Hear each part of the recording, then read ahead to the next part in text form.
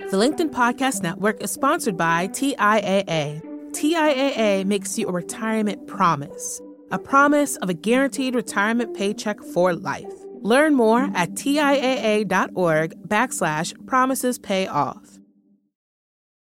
LinkedIn News. From the news team at LinkedIn, I'm Jessie Hempel, and this is Hello Monday. It's our show about the changing nature of work and how that work is changing us. I've always had a side hustle. I think it's pretty common. A lot of you do too. For me, it's usually involved writing. I get up early in the mornings to work on writing projects. Or when I was at Wired, I used to take vacation days to moderate leadership retreats. Now, there are two big reasons for all this extra work, for me at least. First, I kind of think of it as an insurance plan. If I get laid off, I'll have a source of income and, hopefully people to call up. Now, keep in mind, I came up in media, where layoffs, they happen just about every year. But there's another reason that's equally as important to me that I do this work on the side. It's critical for me that my work has meaning. Like, I don't think I could motivate myself to get up in the morning and do it without that. And I'm always trying to explore whether there's a different kind of work that might give me more meaning. A side hustle, well, it's a low-stakes way to test the waters. Today's guest sums it up this way. I side hustle to figure out if I really want to do something. That's Nicaila Matthews Okome. Nicaila hosts the podcast Side Hustle Pro. It's a great show. It features tips, advice, and interviews with Black women entrepreneurs who've transformed their own side hustles into impressive gigs. And Nicaila, well, she's a force herself. This show is her full-time gig now, but as you might guess, it didn't start out that way. And I think this is particularly valuable for listeners to note. Nicaila didn't see herself as a kind of risk taker who had become an entrepreneur, though that is what she has become. After college, she got her start working in PR at Nickelodeon. She got her MBA at the University of Michigan. She interned at Google, and she landed a choice position at a solid name brand company, NPR. These are the kind of big-name brands that suggest stability and radiate success.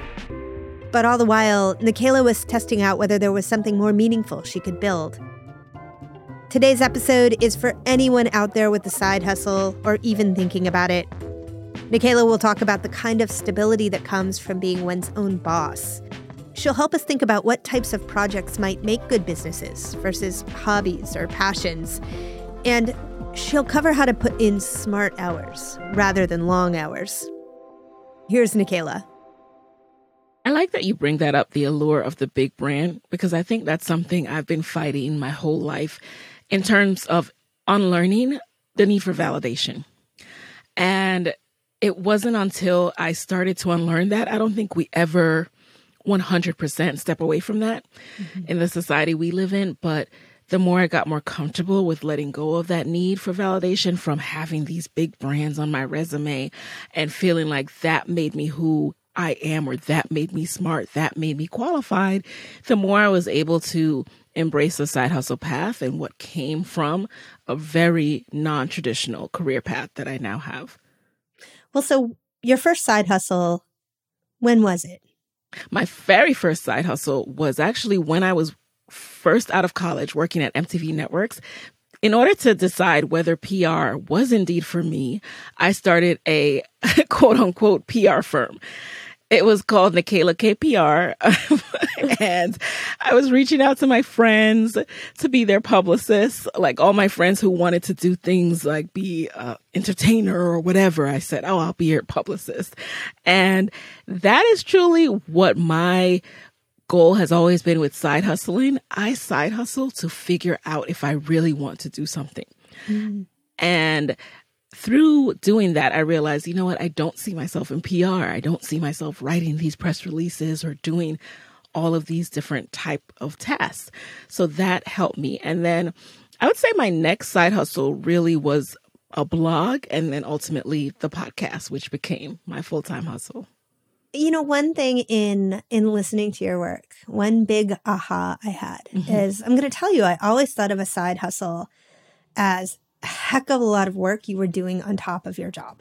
Yes. And it is more work than your job, flat out, right? Mm-hmm. But one thing that you really opened my eyes to is that we can work smartly rather than work hard. That it's not the amount of work that you do, but the strategy you apply to that work. Yes. Is that something you had to learn yourself? Yeah, absolutely. It's something I had to learn. And as a matter of fact, I think I am still learning that. But when it came time to side hustle while I was working at NPR, I realized I still wanted to do this blog. I still enjoyed this work. So, okay, how was I going to fit it in?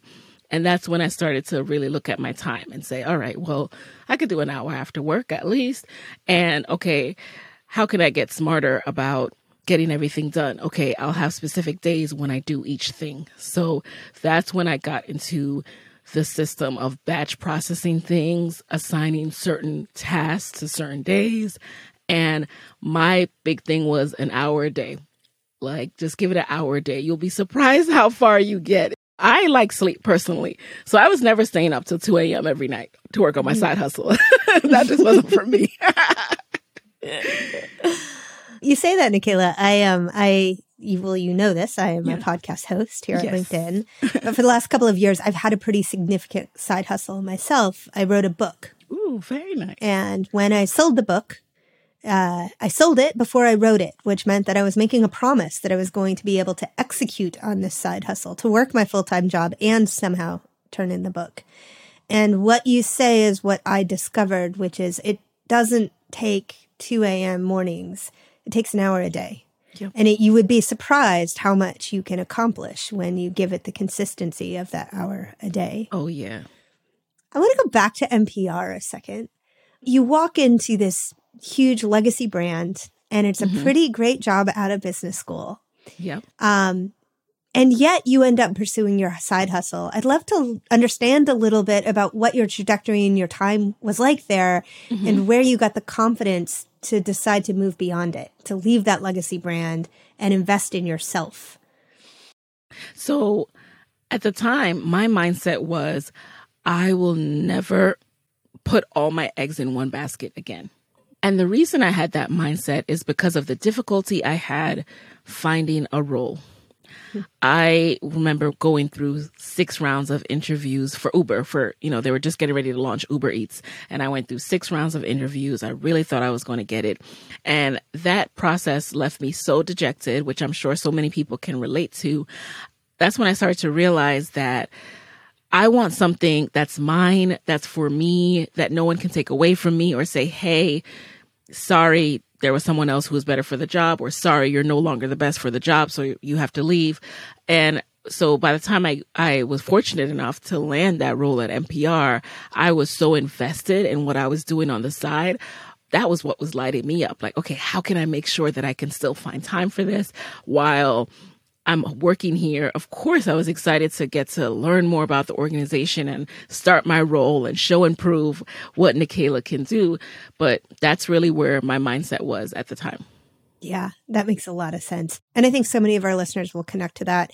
And particularly in this climate, we're in the middle of 2023, particularly in the tech industry, but actually across every industry, there have been so many right sizings and downsizings and resizings and reorgs.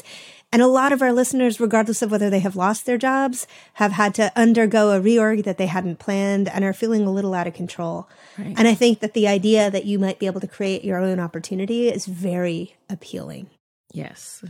I want to start with everything that you have learned about the what. Some people come to this because they have a passion. I did. I was like, my passion is writing. I just have to do that. A lot of people come to this because they're like you, I want to make sure that I have something that's mine alone. Yep. How do you identify then what the what is? The what comes from experimentation. The what comes from freeing yourself from this thought that I'm just going to keep chugging along and one day I'll have an aha moment and the what will come to me. So that's not actually how it works. How it works is testing out a few things, throwing things against the wall. So I always recommend that people start with just identifying what are some of the things that you enjoy doing.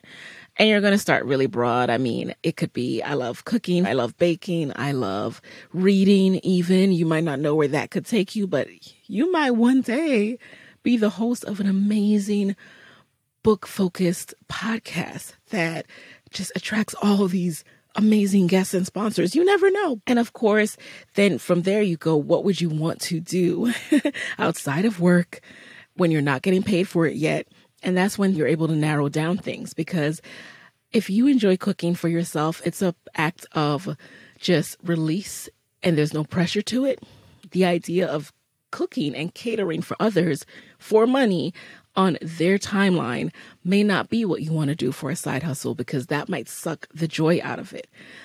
Even though there are things I didn't turn into my side hustle, I still explored. I took photography classes. I've taken acting classes. I have explored.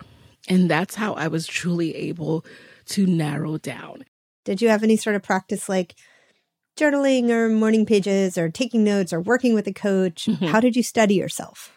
I did start to study others. So I identified people who were further along on any path that I was interested in exploring. Mm-hmm. So when I was interested in exploring blogging again, I took courses from people like Amy Porterfield, who, you know, if you don't know Amy, she has a podcast as well, and taught me about email marketing, social media marketing, and things of that nature. So I consider myself a lifelong learner, and it can be easy, especially when you are educated, to think, oh, I have this degree, so I don't want to look like I don't know anything. After a while, like, everyone's degrees are outdated. Like that, we just don't do business the same way. So if I was to walk around like, hey, I have this degree, that means I'm an expert at business, I would be doing myself a disservice, because I went to school at a time when TikTok didn't exist. Okay. Like, I need to know how to do business on TikTok. Yeah. And so that means I need to go out there and take a course. So I'm very big on taking courses, one at a time though, so you can really focus on the content, implement the homework, test things out. Don't go out and buy a bunch at the same time, because you're less likely to actually complete them. I love that you used the TikTok example, because I know I was listening to you in one conversation talking about a recent conversation, talking about how TikTok was not your platform, but you decided to learn what you could do with it anyhow. Yep. And what I liked about this conversation is that you talked about what you learned you could do with it anyhow, but you still seemed to have a radical focus. You still were very clear, like you learned how to do this thing, and your platform, you said at the time, was Instagram. How do you figure out how much of your energy goes to the new thing and how much of your energy goes to what you know works? You use the exact word that determines so much: energy.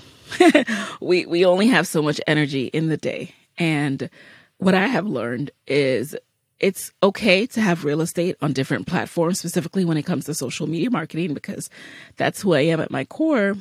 But your audience is not necessarily on all of these platforms. So it starts with really honing in on where is your core audience? Who's the core person for your side hustle? And where are you going to reach them most regularly? And for me, from Side Hustle Pro, I should say, the podcast, it's Instagram. Now, TikTok is creeping up there, and that's why I had to get going on it. But I will only do so at a pace that works for me. So as you were first starting to build the business, right, what did you land on as your idea for what the mission of the business is? Side Hustle Pro really focuses and highlights Black women entrepreneurs who started as side hustlers and scaled to full-time entrepreneurs. Why?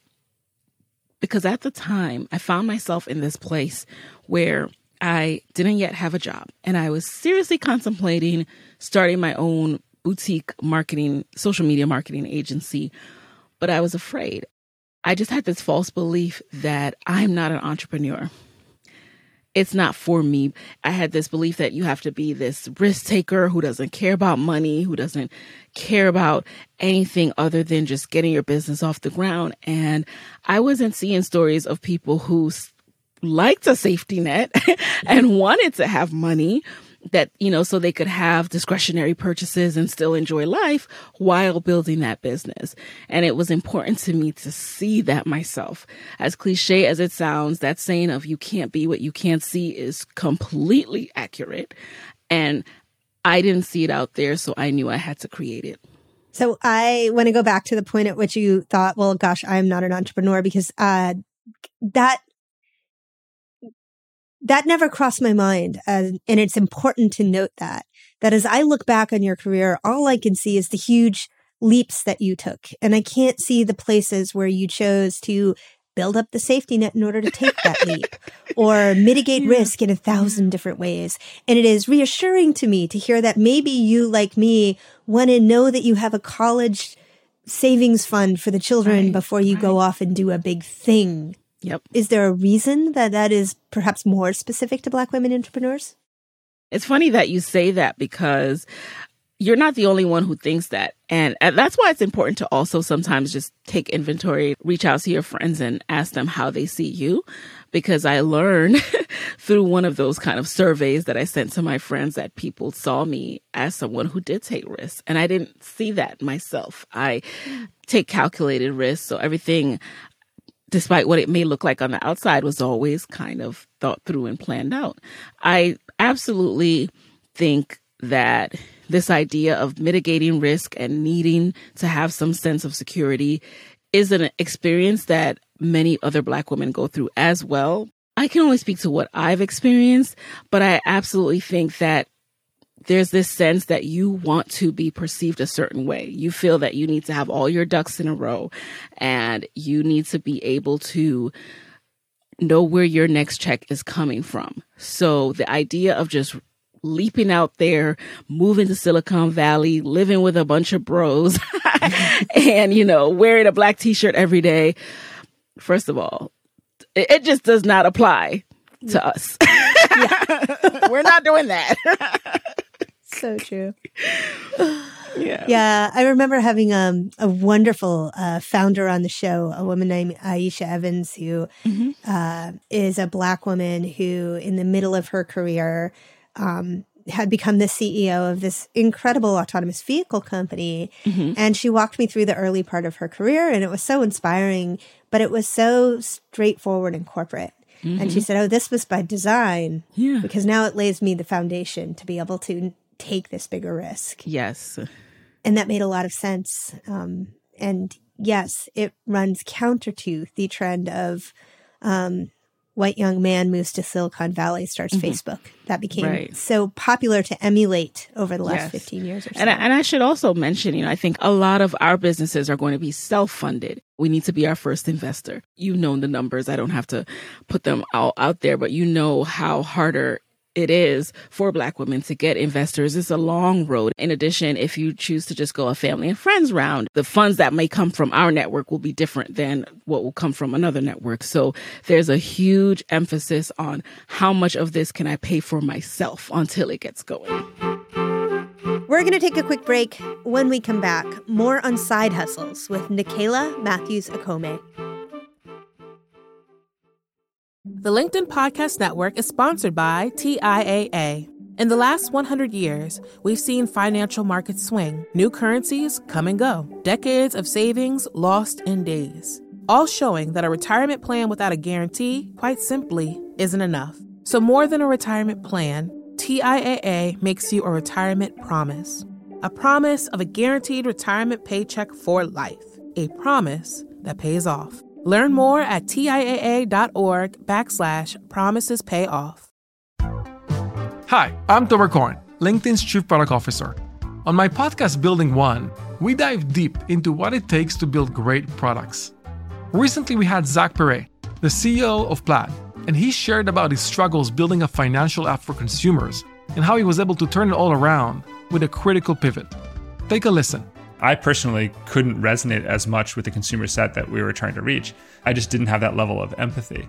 When we made the shift to building a B2B product, though, I was building the product that I wanted. My co-founder and I were creating the product that we wanted ourselves, and we had so much empathy for what that product was. Such a great insight. In that sense, we got lucky because we were creating a thing for ourselves. And then the people that we were talking to also had the same problems we did. They were fintech developers. We'd been a fintech developer. We'd been trying to build a fintech product for a year. And so we had such deep empathy. We had such a clear ability to... If you want to hear more of Zach Perret's story and the lessons that follow, listen and subscribe to my podcast, Building One. And we're back. Nicaila has walked us through managing her side hustles against her day jobs. But often there comes a point when a side hustle gets big enough that you really just have to make some decisions. Are you going to keep taking the kinds of risks we touched on before the break? Do you want to hire someone to help you forge ahead? Where does it go from here? Here's the story of Nicaila's turning point. One of the pivotal moments for me was when I decided to start monetizing, meaning I needed to learn as much as possible about what went into the podcast monetization side of the business. And of course, I had a peek into it at NPR, but these are podcasts that are at a completely different scale than I was. They're doing millions of downloads per month. I'm doing thousands. So I sought out resources to help me, and I found a class. It was a 2-day sponsorship intensive about events. So it wasn't podcast specific, but I thought, okay, if I at least learn how to pitch sponsors, I'm sure I can tweak and apply and learn as I go about how they do it in the podcast world. So that's what I did. And it was my largest investment at the time. It was $1,197. And I just remember talking it over with my husband, like, do you think this is going to be worth it? And I do what I now tell people, will it be worth it if equation. And to me, I was like, okay, it'll be worth it if I book a sponsor for the same amount, then I'll make my money back. So that was my initial goal. I was like, I really think I could do that. Okay. So I ended up doing that course from there, starting to cold pitch sponsors, and landed my first $4,000 about 6 months into podcasting. So you got your money back in about 3x that. Yes. On the first time. 3x my money. And that's when I decided to make my first hire. So my first hire was an editor to take the editing off my plate. So my investments in my business have been slower, and I've always tried to have an asset that can pay for it. So I'm not going into debt for the business. So I am able to still reap a profit from the business and also pay my team. Can you talk to me about a mistake that you feel that you have made and how you've addressed it? It's one that I'm still working through. It's really being so slow to outsource, and it's having that I can do it the best mentality, which only slows down your business. Ultimately, no business owner should put themselves in a situation where they are the bottleneck or their business can't run without them. And so that's something that I'm constantly trying to figure out. How do I get better at that? How do I get better at hiring it so that I can completely let go of this? And it's each year I get better. Just the other day, there was something so simple like looking over the show notes. I've always done that, even though I don't need to anymore, And just the other day, I just said, I don't need to look at it. That little thing, I feel so free. So it's just finding those ways to just let go of more. And you don't need to anymore, Nicaila, because now you have somebody as part of a team who would do that, right? Right. I mean, I got to say, I'm nodding. I know that somewhere behind the scenes, our producer is nodding. Because I think for everybody that takes pride in work well done and takes pride in their own work in particular, this idea of letting others do the parts that you don't need to uniquely do is like a powerful idea. So as you've started the show and as you've grown the show, you've ended up talking to so many entrepreneurs. Yes. Would you say that there's a characteristic that defines successful entrepreneurs? When I think about everyone that I've spoken to, the key trait is confidence. The key trait is confidence. You have to have this level of belief in yourself and also willingness to fail or fall on your face and have people see it and understand that it doesn't matter because you're braver than them, because you are willing to do that and they're not. The people who are laughing at you are not brave enough to do what you're doing. So the first step is confidence. And I understand there is always the concern of what will my job say, right? That's one of the key things that people will say to me and try to use it as an excuse. But you can't be the one to tell yourself no. That's actually a piece of advice that someone gave me when I was a little nervous about starting the podcast working at NPR. I thought, how are they going to look at that? And she told me, don't tell yourself no, wait for them to tell you no. And so I pass on that advice as well. So a lot of us are masking a lack of confidence with these fears that we let hold us back. And when no one has told us no yet, we just are telling ourselves no.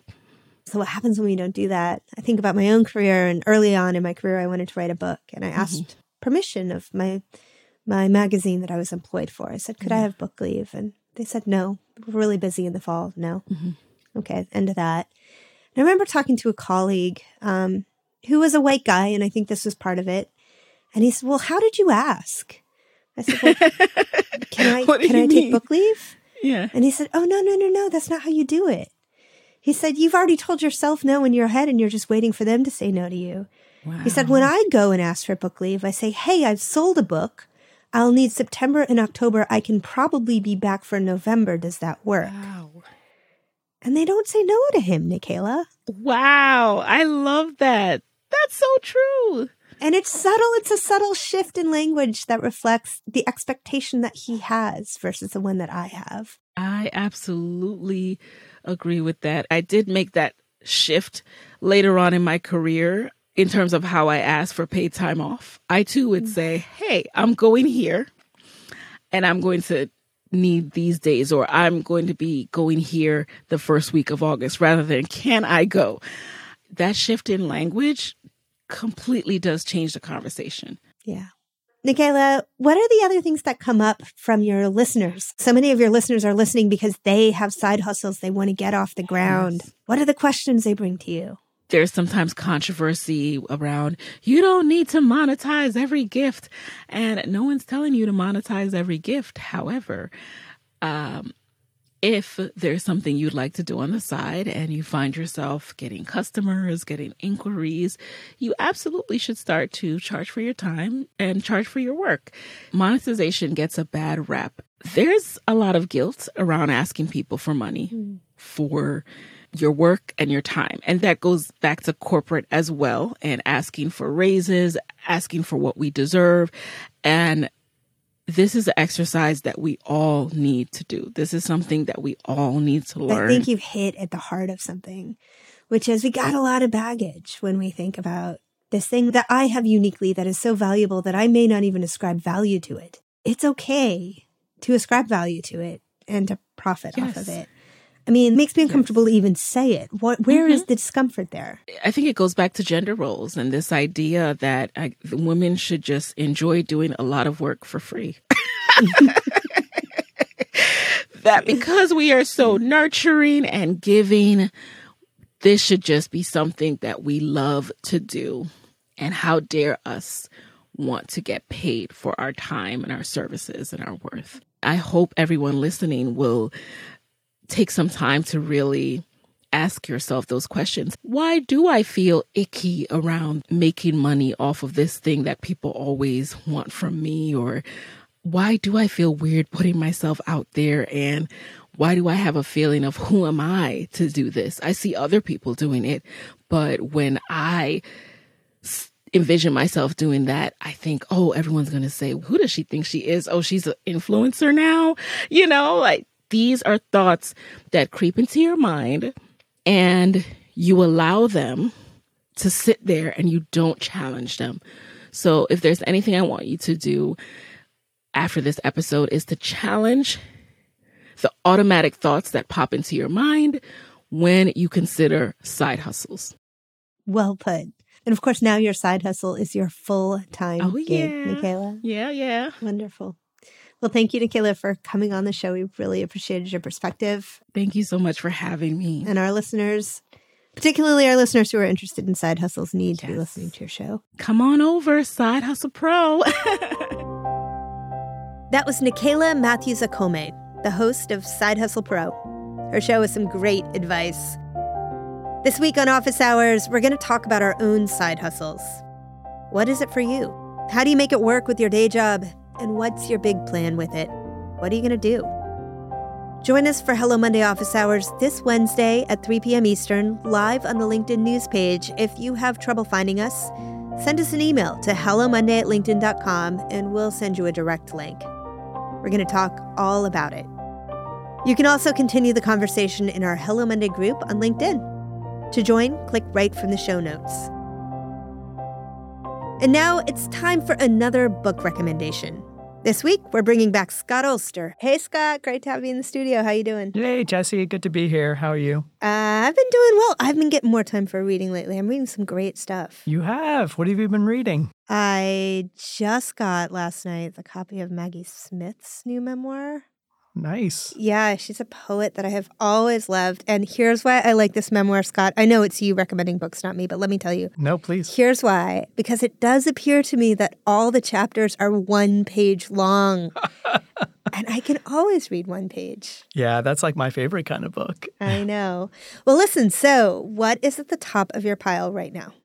Yeah, right now I am reading a book called Generations by Jean Twenge. She's put together a book that summarizes what has happened to various generations throughout the 20th century. And she basically goes generation by generation using just this incredible wealth of data, exploring how different sort of historical moments and, of course, the evolution of different types of technology have changed how different generations experience life in the United States. You know, Scott, so many people try to take a big swing at coming up with sweeping pronouncements around a generation. But I think the thing that appealed to me about this book when you brought it to us was that Jean's work is so rich in research and history. I mean, she really is the foremost expert on this stuff, right? Exactly. And the way she approaches the book is actually quite different than what you might experience when people talk about generations and the difference between this kind of group and that kind of group. And a lot of it comes down to the sort of data that she digs into. The book is just filled with an incredible amount of research on different generations' experiences. So what are the major takeaways that are relevant to the Hello Monday audience? Yeah, so one of the big things she discusses about how generations have evolved and how their experiences changed come down to a few different key forces. And one of those things is just individualism.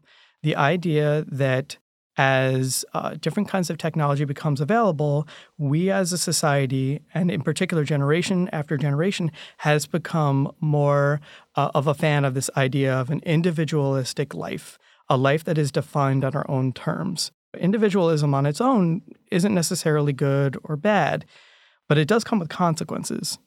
And one of those consequences is, on a brighter note, is the fact that generation after generation, those that have come after are much more accepting of people who come from different backgrounds. And that kind of identity can come in several different forms. So we could talk about being more accepting of folks based on their gender, based on their race, based on their sexual orientation. So that's one side of the spectrum. However, yeah, it's coming. So the other side is, as you embrace individualism, the things that bring us together, they can weaken. And there are a lot of forces that are driving this, most notably technology, according to Twenge. But we have seen that more and more people are feeling isolated. And in particular, what she notices and what she points out is that we're seeing among millennials and Gen Z in particular, we're seeing really, really profound upticks in depression, in feelings of loneliness, and what she describes as, it's a common term now, unfortunately, deaths of despair. Is her book prescriptive at all? Does she give a path forward, a thing to do or think about? She thinks it's time that we begin to have a very serious and open conversation about how we embrace technology and whether it's time to renegotiate our relationship with different kinds of tech. Hey, so what's one tiny detail from this book that sticks with you, Scott? Yeah, so one of the fun things that Jean does is she talks about how different stereotypes or generalizations we have about generations are just not on point. And I would say she really takes a hard swing at this dynamic between millennials and boomers, where millennials often lay a lot of the blame for their perceived economic troubles at the feet of the boomers, that, you happen to have a lot of fortune and great opportunity, and we don't have that anymore. And you speaking to boomers, you could have done better for us. And what she shows is that, in fact, a lot of the economic factors that millennials are experiencing 100%. A lot of these things that they're experiencing, it didn't begin with the boomers' choices. The boomers themselves were dealing with it. The economy began to change. Certain kinds of work, let's say work that didn't require a 4-year degree, those jobs began to disappear well before the boomers reached their full age. So they have been dealing with these issues as well. And if anything, they inherited these problems in the same way that millennials did. Well, thank you, Scott. That book, again, is by Jean Twenge, and the book is called Generations. Just from looking at it, it looks like quite a thick read, and you have turned down enough pages for us to know that you have done a great deed in reading it for us. Thank you. You got it. Hello Monday is a production of LinkedIn News. Sarah Storm produces our show. It's engineered and mixed by Asaf Gadron. Our theme music was composed just for us by the mysterious Breakmaster Cylinder. Rafa Faria, Lolia Briggs, Wallace Truesdale, Kanaya Rogers, and Michaela Greer help us hone our career visions. Enrique Montavo is our executive producer. Dave Pond is head of news production. Courtney Coop is head of original programming. Dan Roth is the editor-in-chief of LinkedIn. I'm Jessie Hempel. We'll be back next Monday. Thanks for listening.